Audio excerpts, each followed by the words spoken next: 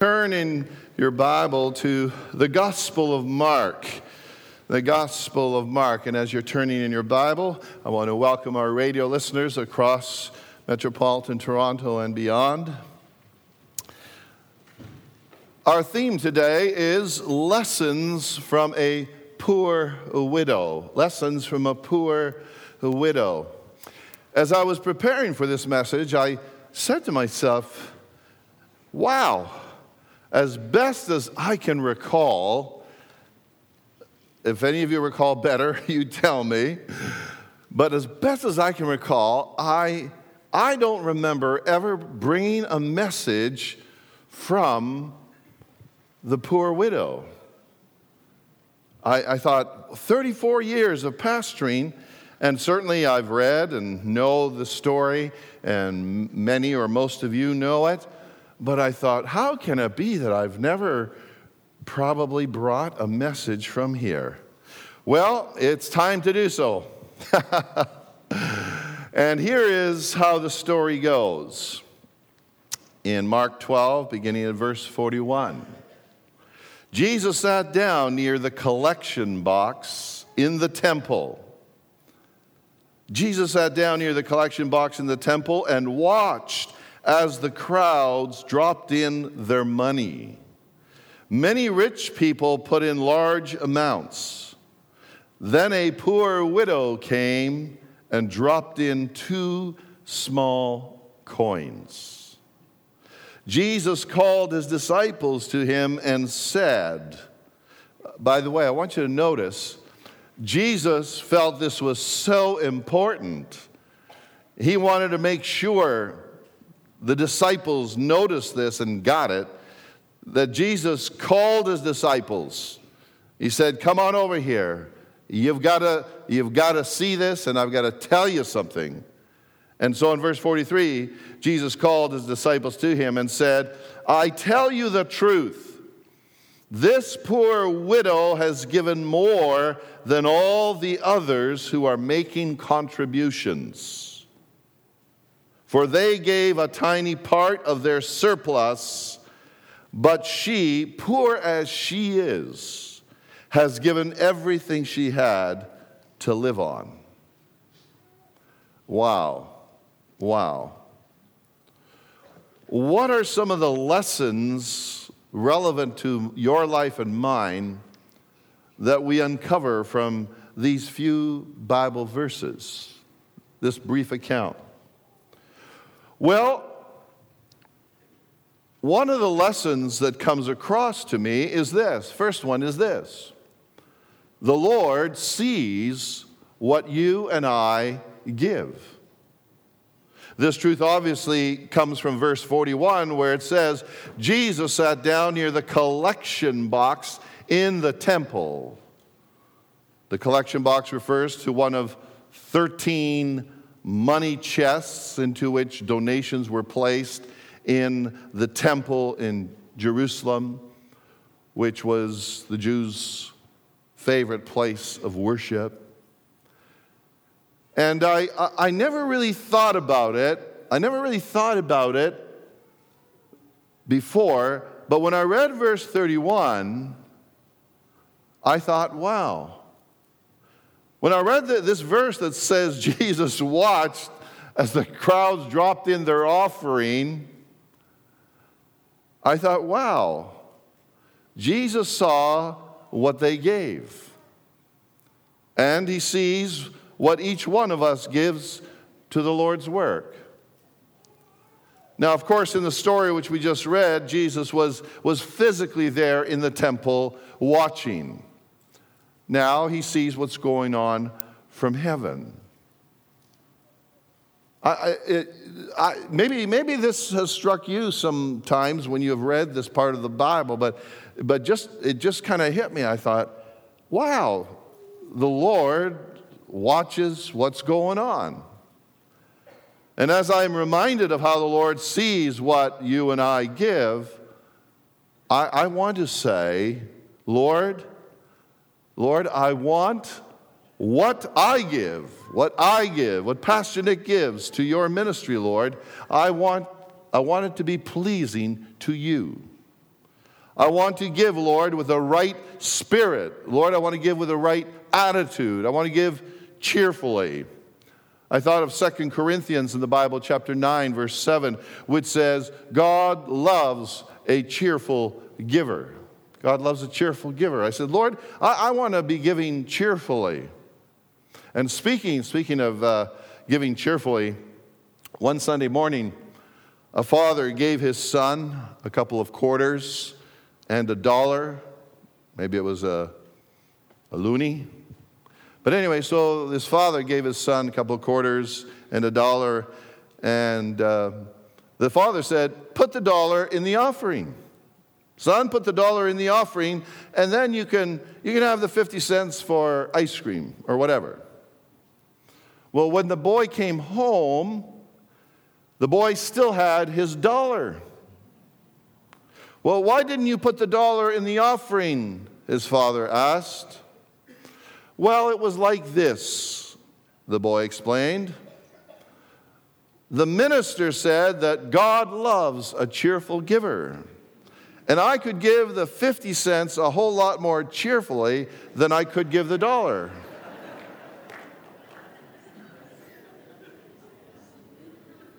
Amen.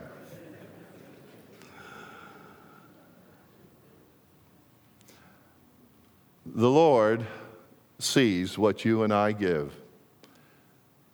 May you and I be givers with the right attitude, the right spirit, and cheerfully giving. And I want to express praise and thanksgiving to God for the fact that so many of you have given to the Lord's work for many years with a wonderful spirit, an encouraging spirit, a spirit of love for the Lord, a spirit of this is a privilege for me to give, a spirit of, Lord, I want to do my best for you. There's a second lesson that strikes me as I think about this story, and the second lesson is this. The Lord is more concerned about whether or not our giving is actually a sacrifice than he is concerned about the dollar amount given. Think about what we just read in the Bible, and you'll begin to see that this is the truth that is communicated. Notice how verse 41 says, many rich people put in large amounts. In verse 42, then a poor widow came and dropped in 2 small coins. I did a little study on the 2 small coins that she put into the offering in the temple, the place of worship. I did a little study and learned that quite a few Bible scholars estimate that the 2 coins were worth, get this, they were only worth about 1/64th of a normal day's pay. 1/64th of a normal day's pay. In other words, the 2 small coins that she put into the offering that day in the temple, those 2 coins were not worth very much. And yet, look again at what Jesus says in verse 43 and 44. Jesus says, I tell you the truth, this poor widow has given more than all the others who are making contributions, for they gave a tiny part of their surplus, but she, poor as she is, has given everything she had to live on. By the way, I wouldn't be surprised if the disciple Peter had thought of saying, Jesus, she only gave 2 small coins. How can you possibly say the poor widow has given more than all the others? I'm quite certain that Peter probably would have thought of saying something like that. Well, I visit a lot of people in a lot of hospitals across Toronto and Mississauga and Whitby, Oshawa, and so on, all over the place. I visit a lot of hospitals across the city, and many times I'll see a certain wing of a hospital named after a person or a family who made a large donation to the hospital. Now, no one would have named a hospital building after the poor widow. No one would have named a hospital building after the poor widow for her gift of two small coins. But Jesus looks at a person's heart. Amen? Jesus looks at your heart and mine. He looks at the heart. Dr. William Hendrickson, in his commentary on this portion of Scripture that we are studying, beautifully says this. He says, by human calculation, what the widow gave was insignificant. Measured by divine standard, however, her contribution was priceless. Isn't that beautiful? And when the question is asked, what was it that made her gift so precious? The answer is that all the others had given out of their abundance. She gave out of her poverty. That's the big difference. From what I've heard, some of you are mature enough to fill me in a little bit more on this. From what I've heard, I used to think that 50 to 60 years ago, I used to think that Christians used to be a lot more generous in giving donations to the Lord's work, to their local church, whether it's the Church of the Nazarene or the Baptist Church or the Pentecostal Church, Anglican or Methodist or any church. Just from what I've heard from some wonderful older people, I used to think that people used to be more generous in their giving to the Lord's work. Then in preparation for this message, I was reading Dr. William Barclay's comments on the story of the poor widow. And I am surprised what Dr. Barclay wrote 60 years ago. He wrote this book in 1955. I'm surprised what he wrote. And here is what he said. Here's what Dr. Barclay said. He says, real giving must be sacrificial. The amount of the gift never matters so much as its cost to the giver, not the size of the gift, but the sacrifice. Real generosity gives until it hurts. Now get this. This is what really surprises me, that he wrote this 60 years ago. He says, for many of us, it is a real question if ever our giving to God's work is any sacrifice at all. He says, few people will do without their pleasures to give a little more to the work of God. He says, it may well be a sign of the failure of our Christianity that gifts have to be coaxed out of church people, and that often they will not give at all unless they get something back in the way of entertainment or of goods.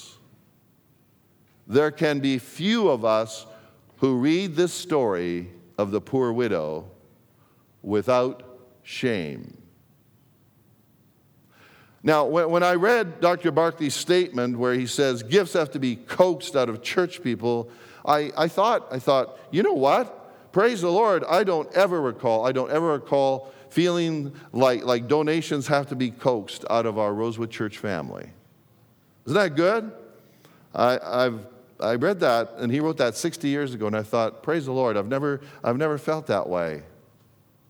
Well, my friends, next Sunday, November the 1st, you and I, all of us who are a regular part of Rosewood Church, pastors and lay people, are being asked to make a monthly pledge to our mortgage fund. Our goal is to give $21,000 per month from this current month to the end of September 2016. And if you look in your bulletin, you'll find a pledge card that says, my mortgage fund pledge. All right, if you want to just pull that out, or you can see them right in front of you on the back of the seat. And that card basically says, I want to exemplify faith and sacrifice. During the one-year period of October 1, 2015 through September 30th, 2016, I am trusting the Lord to help me give a certain amount per month to our Rosewood Church of the Nazarene Mortgage Fund. I recognize my donation will help pay our church's monthly mortgages. My pledge is over and above my regular tithes. And so keep in mind this truth we've been talking about of how the Lord is more concerned about whether or not our giving is actually a sacrifice than he is concerned about the amount given. And as you and I think and pray about what our personal pledge will be, is your pledge amount going to be a sacrifice? Is your pledge going to be a sacrifice, or is it going to be, here are a few dollars per month, which I'll hardly miss? It's between you and the Lord. It's between me and the Lord. It's not about equal giving. It's about, as we say, equal sacrifice. Now, when we started making pledges like this 15 years ago, our consultant, Reverend Fred Whitty, told us that when our pledging time comes, he said the senior pastor, that's me, he said the senior pastor needs to tell our congregation what amount the pastor and his spouse will be pledging. And so in keeping with our consultant's instructions, I want to share with you that my wife and I will be pledging $1,100 per month over and above our regular tithes. And so I want to ask you to pray and determine what your pledge will be next Sunday. Amen? Let's go to a third truth that we glean from this story, and it is this.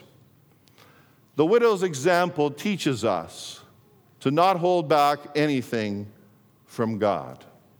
To not hold anything back. Stick with me. You know what? I never thought of this truth until I was preparing for this message. Notice how verse 42 says, then a poor widow came and dropped in 2 small coins. Now verse 44 tells us she has given everything she had to live on. Now think about it. Think about it. The woman could have kept 1 coin for herself, right? She could have kept 1 coin for herself. It would not have been much, but it would have been a little something. Yet she gave everything she had. She gave both coins. There is a great symbolic truth here, and it is this. There is so often some part of our lives.